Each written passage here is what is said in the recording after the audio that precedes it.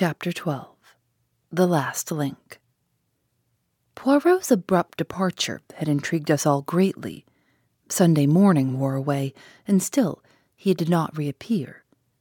But about 3 o'clock, a ferocious and prolonged hooting outside drove us to the window to see Poirot alighting from a car, accompanied by Japp and Summerhay. The little man was transformed. He radiated an absurd complacency. He bowed with exaggerated respect to Mary Cavendish. "Madame, have I your permission to hold a little reunion in the salon? It is necessary for everyone to attend." Mary smiled sadly. "You know, Monsieur Poirot, that you have carte blanche in every way." "You are too amiable, madame." Still beaming, Poirot marshaled us all into the drawing-room, bringing forward chairs as he did so. "Miss Howard, here. Mademoiselle Cynthia, Monsieur Lawrence, the good Dorcas, and Annie. Bien. We must delay our proceedings a few minutes until Mr. Inglethorpe arrives. I've sent him a note." Miss Howard rose immediately from her seat. "If that man comes into the house, I leave it." No, Poirot went up to her and pleaded in a low voice. Finally, Miss Howard consented to return to her chair. A few minutes later, Alfred Inglethorpe entered the room. The company once assembled, Poirot rose from his seat with the air of a popular lecturer and bowed politely to his audience. "Monsieur, Madame, as you all know, I was called in by Monsieur John Cavendish to investigate this case. I at once examined the bedroom of the deceased, which, by the advice of the doctors, had been kept locked, and was consequently exactly as it had been when the tragedy occurred. I found, first, a fragment of green material, second, a stain on the carpet near the window, still damp, thirdly, an empty box of bromide powders. To take the fragment of green material first, I found it caught in the bolt of the communicating door between that room and the adjoining one occupied by Mademoiselle Cynthia. I handed the fragment over to the police, who did not consider it of much importance, nor did they recognize it for what it was, a piece torn from a green land armlet. There was a little stir of excitement. Now, there was only one person at Styles who worked on the land, Mrs. Cavendish. Therefore, it must have been Mrs. Cavendish who entered the deceased's room through the door communicating with Mademoiselle Cynthia's room. "But that door was bolted on the inside," I cried. "When I examined the room, yes, but in the first place we have only her word for it, since it was she who tried that particular door and reported it fastened. In the ensuing confusion, she would have had ample opportunity to shoot the bolt across. I took an early opportunity of verifying my conjectures. To begin with, the fragment corresponds exactly with the tear in Mrs. Cavendish's armlet. Also, at the inquest, Mrs. Cavendish declared that she had heard from her own room the fall of the table by the bed. I took an early opportunity of testing that statement by stationing my friend Monsieur Hastings in the left wing of the building, just outside Mrs. Cavendish's door. I myself, in company with the police, went to the deceased's room, and while there, I, apparently accidentally, knocked over the table in question, but found that, as I had expected, Monsieur Hastings had heard no sound at all.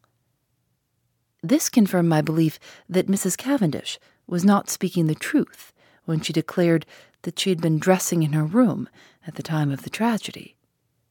In fact, I was convinced that, far from having been in her own room, Mrs. Cavendish was actually in the deceased's room when the alarm was given. I shot a quick glance at Mary. She was very pale, but smiling. I proceeded to reason on that assumption. Mrs. Cavendish is in her mother-in-law's room. We'll say that she's seeking for something and has not yet found it. Suddenly, Mrs. Inglethorpe awakens and is seized with an alarming paroxysm. She flings out her arm, overturning the bed table, and then pulls desperately at the bell. Mrs. Cavendish, startled, drops her candle, scattering the grease on the carpet. She picks it up and retreats quickly to Mademoiselle Cynthia's room, closing the door behind her. She hurries out into the passage, for the servants must not find her where she is. But it is too late. Already footsteps are echoing along the gallery which connects the two wings. What can she do? Quick as thought, she hurries back to the young girl's room and starts shaking her awake. The hastily aroused household come trooping down the passage. They are all busily battering at Mrs. Inglethorpe's door. It occurs to nobody that Mrs. Cavendish has not arrived with the rest, but, and this is significant, I can find no one who saw her come across from the other wing. He looked at Mary Cavendish. Am I right, madame? She bowed her head.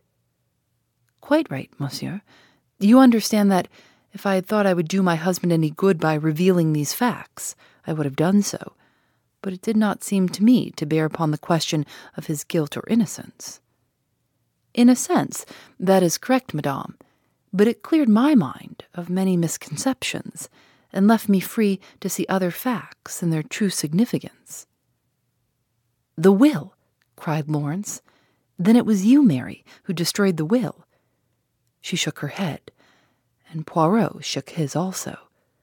No, he said quietly, there is only one person who could possibly have destroyed that will, Mrs. Inglethorpe herself. Impossible, I exclaimed. She had only made it out that very afternoon.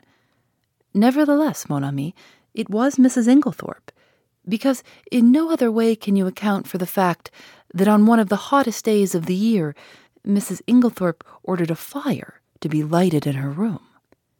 I gave a gasp. What idiots we had been never to think of that fire as being incongruous. Poirot was continuing.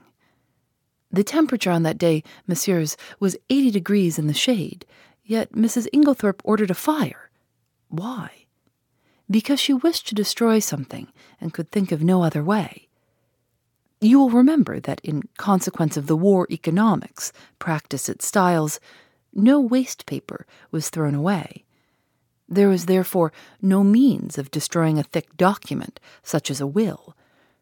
The moment I heard of a fire being lighted in Mrs. Inglethorpe's room, I leaped to the conclusion that it was to destroy some important document, possibly a will. So the discovery of the charred fragment in the grate was no surprise to me.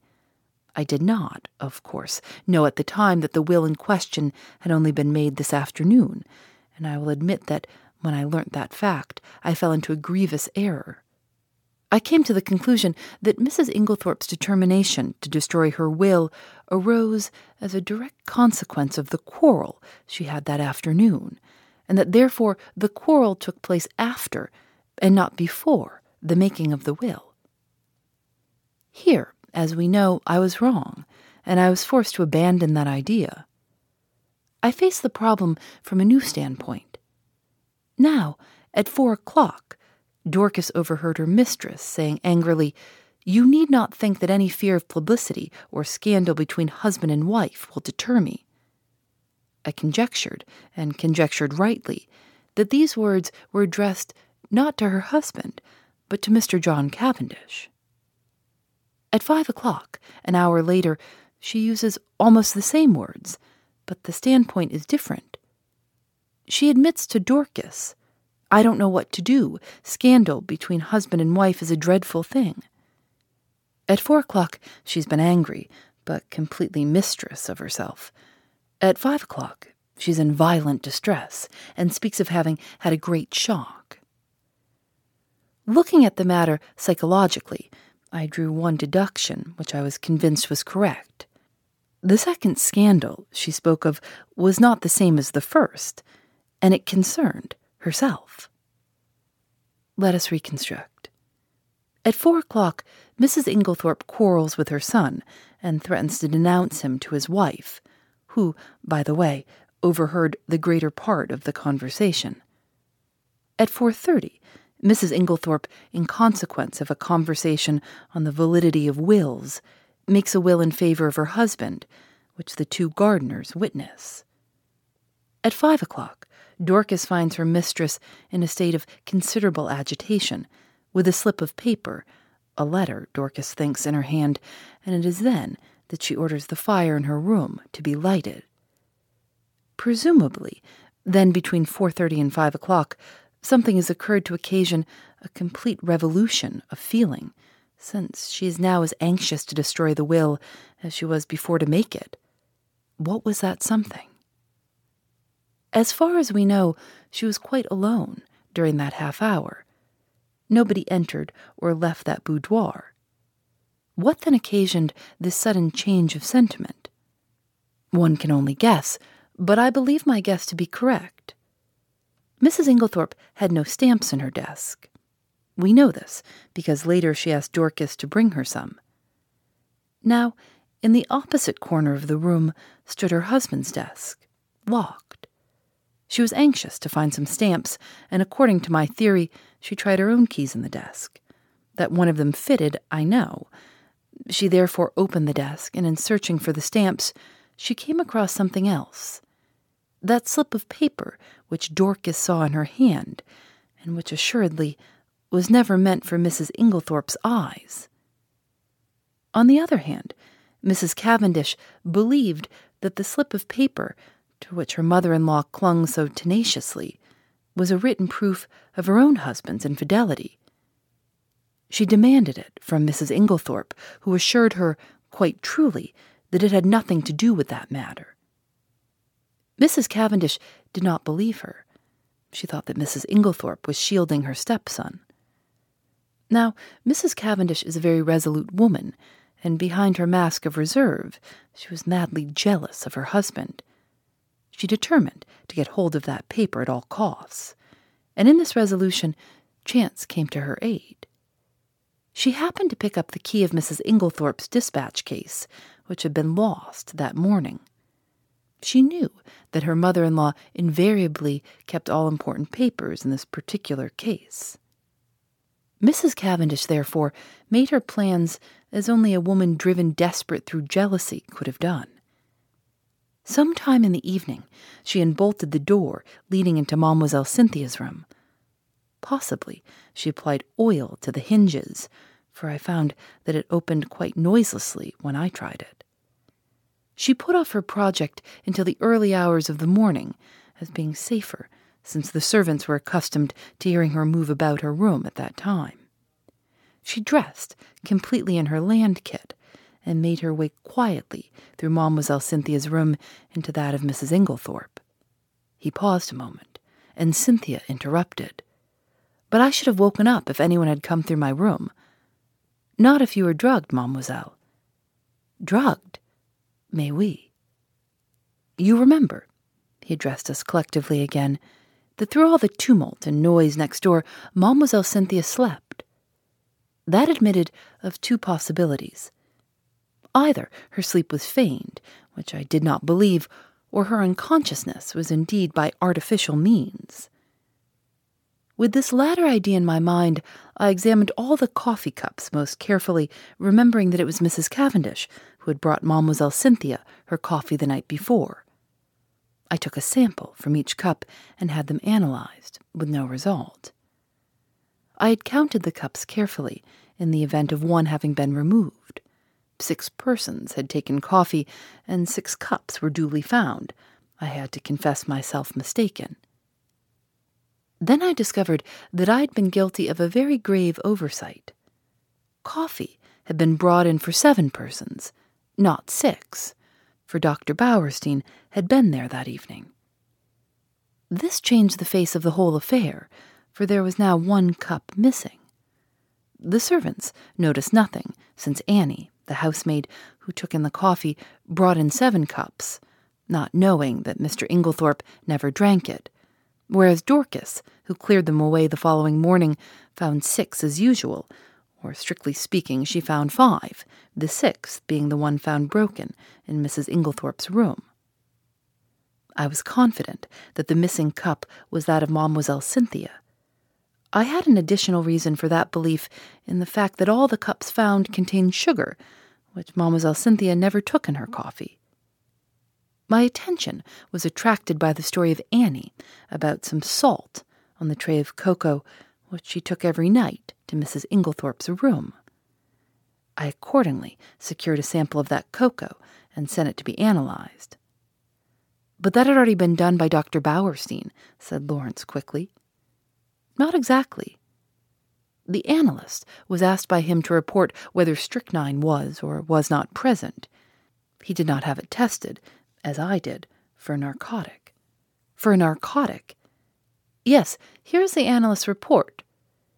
Mrs. Cavendish administered a safe but effectual narcotic to both Mrs. Inglethorpe and Mademoiselle Cynthia. Imagine her feelings when her mother-in-law is suddenly taken ill and dies, and immediately after she hears the word poison. She has believed that the sleeping draught she administered was perfectly harmless. But there's no doubt that for one terrible moment she must have feared that Mrs. Inglethorpe's death lay at her door. She's seized with panic, and under its influence she hurries downstairs and quickly drops the coffee cup and saucer used by Mademoiselle Cynthia into a large brass vase, where it's discovered later by Monsieur Lawrence. The remains of the cocoa she dare not touch. Too many eyes are upon her. Guess at her relief when strychnine is mentioned, and she discovers that, after all, the tragedy is not her doing. We are now able to account for the symptoms of strychnine poisoning being so long in making their appearance. A narcotic taken with strychnine will delay the action of the poison for some hours. Poirot paused. Mary looked up at him, the color slowly rising in her face. All you have said is quite true, Monsieur Poirot. It was the most awful hour of my life. I shall never forget it. But you are wonderful. I understand now what I meant when I told you that you could safely confess to Papa Poirot. But you would not trust me. I see everything now, said Lawrence. The drugged cocoa, taken on top of the poisoned coffee, amply accounts for the delay. Exactly. But was the coffee poisoned, or was it not? We come to a little difficulty here, since Mrs. Inglethorpe never drank it. What? The cry of surprise was universal. No. You will remember my speaking of a stain on the carpet in Mrs. Inglethorpe's room. There were some peculiar points about that stain. It was still damp. It exhaled a strong odor of coffee, and embedded in the nap of the carpet I found some little splinters of china. What had happened was plain to me, for not 2 minutes before I had placed my little case on the table near the window, and the table tilting up had deposited it onto the floor on precisely the identical spot, in exactly the same way Mrs. Inglethorpe had laid down her cup of coffee on reaching her room the night before, and the treacherous table had played her the same trick. What happened next is mere guesswork on my part, but I should say that Mrs. Inglethorpe picked up the broken cup and placed it on the table by the bed. Feeling in need of a stimulant of some kind, she heated up her cocoa and drank it off then and there. Now we are faced with a new problem. We know the cocoa contained no strychnine. The coffee was never drunk, yet the strychnine must have been administered between 7 and 9 o'clock that evening. What third medium was there? A medium so suitable for disguising the taste of strychnine that it is extraordinary no one has thought of it. Poirot looked round the room and then answered himself impressively, her medicine. Do you mean that the murderer introduced the strychnine into her tonic? I cried. There was no need to introduce it. It was already there, in the mixture. The strychnine that killed Mrs. Inglethorpe was the identical strychnine prescribed by Dr. Wilkins. To make that clear to you, I will read you an extract from a book on dispensing, which I found in the dispensary of the Red Cross Hospital at Tadminster. The following prescription has become famous in textbooks: strychnine sulfur, potassium bromide, aqua odd, fiat mistura. This solution deposits in a few hours the greater part of the strychnine salt as an insoluble bromide in transparent crystals. A lady in England lost her life by taking a similar mixture. The precipitated strychnine collected at the bottom, and in taking the last dose, she swallowed nearly all of it. Now, there was, of course, no bromide in Dr. Wilkins' prescription. But you will remember that I mentioned an empty box of bromide powders. 1 or 2 of those powders, introduced into the full bottle of medicine, would effectually precipitate the strychnine, as the book describes, and cause it to be taken in the last dose. You will learn later that the person who usually poured out Mrs. Inglethorpe's medicine was always extremely careful not to shake the bottle, but to leave the sediment at the bottom of it, undisturbed. Throughout the case, there have been evidences that the tragedy was intended to take place on Monday evening. On that day, Mrs. Inglethorpe's bell wire was neatly cut, and on Monday evening, Mademoiselle Cynthia was spending the night with friends, so that Mrs. Inglethorpe would have been quite alone in the right wing, completely shut off from help of any kind, and would have died, in all probability, before medical aid could have been summoned. But in her hurry to be in time for the village entertainment, Mrs. Inglethorpe forgot to take her medicine, and the next day she lunched away from home, so that the last and fatal dose was actually taken 24 hours later than had been anticipated by the murderer. And it is owing to that delay that the final proof, the last link of the chain, is now in my hands. Amid breathless excitement, he held out 3 thin strips of paper. A letter in the murderer's own handwriting, mes amis. Had it been a little clearer in its terms, it is possible that Mrs. Inglethorpe, warned in time, would have escaped. As it was, she realized her danger, but not the manner of it. In the deathly silence, Poirot pieced together the slips of paper, and clearing his throat, read, "Dearest Evelyn, you will be anxious at hearing nothing. It is all right. Only it will be tonight instead of last night, you understand. There's a good time coming once the old woman is dead and out of the way. No one can possibly bring home the crime to me. That idea of yours about the bromides was a stroke of genius. But we must be very circumspect. A false step." Here, my friends, the letter breaks off. Doubtless, the writer was interrupted. But there can be no question as to his identity. We all know this handwriting, and a howl that was almost a scream broke the silence. "You devil, how did you get it?" A chair was overturned. Poirot skipped nimbly aside. A quick movement on his part, and his assailant fell with a crash. "Monsieur, Madame," said Poirot with a flourish, "let me introduce you to the murderer, Mr. Alfred Inglethorpe." Phoebe Reads a Mystery is recorded in the studios of North Carolina Public Radio, WUNC.